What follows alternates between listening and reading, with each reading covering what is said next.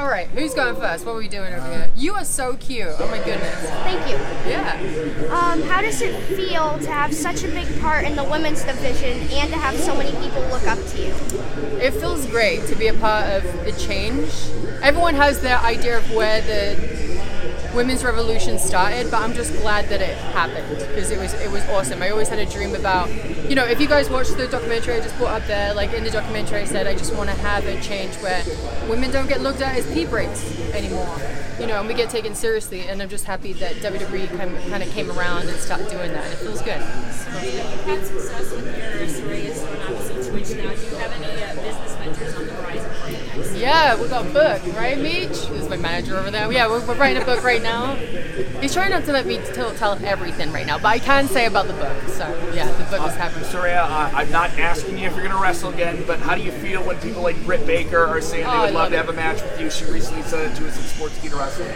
I would love it. I would love to face that. There's a few people that I would like to be in the ring with. Again, if I was to ever come back, I would love to face Sasha, just because I feel like we have a built-in storyline, and she's just a fantastic wrestler, I would love to face Britt Baker. I think she's incredible. But yeah, I have to be careful, and I still have like that kind of mind block right now, but eventually, for the right time and the right person, I'll definitely have a match again for sure. Thank you, Kenny. You talked on stage and in other interviews about your desire to get back in the ring.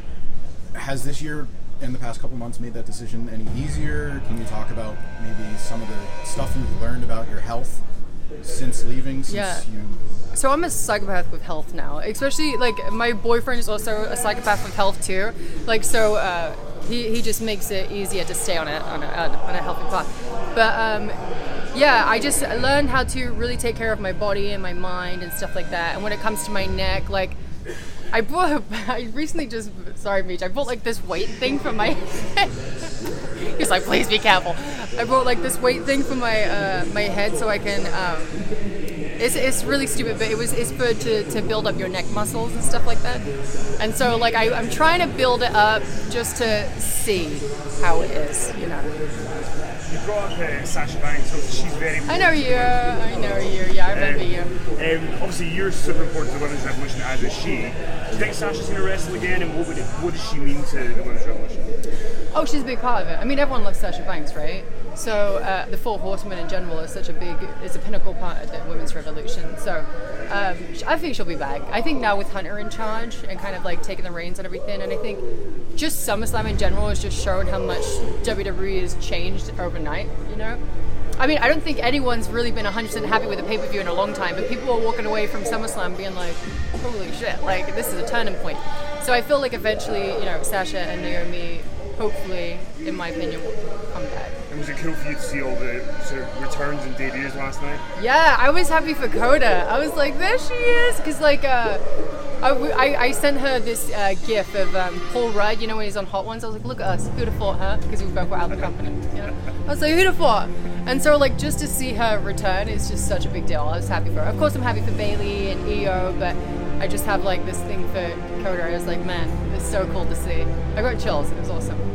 Was there a wrestler, women's wrestler in the 80s, 90s, and 2000s you wish you could have had a feud with? Bull Nakano. Yeah. I love, well, that's where I got my submission from. But Bull Nakano, Alundra Blaze, for sure. Yeah, she's awesome. You like Alundra too? Yeah, 94 SummerSlam, man. Yeah, that's one of my favorite matches. I was there, it was great. You were there? Yeah. Oh, you lucky son of a bitch. I was 2. But yeah, like, that was a good match. That was one of my favorite SummerSlam matches. One of my favorite WrestleMania matches is not women, but it was Ric Flair versus Shawn Michaels in his retirement match. Hell of a storytelling. Hell of a story. Let's do a couple more, guys. You talked about Absolution on stage. What about their growth? How far they've come from being you being a mentor to them to now, throwing in deep water. They're killing it, right? And they actually text me because I would always do all the promos with us too, right? And they were just like, why do you feel so comfortable doing the promos? It was like one day it just clicks and you don't feel like, you still feel nervous, but you're so comfortable in your character that you know that you can switch and change on a dime like that, right? And all you have to do is put things into bullet points and then like tell your own story. So Sonia texted me one day and she was just so right, it's switched. And I feel like it has. Her on the mic and Mandy on the mic is like they've just skyrocketed. They're just doing so good, and I'm so proud of them.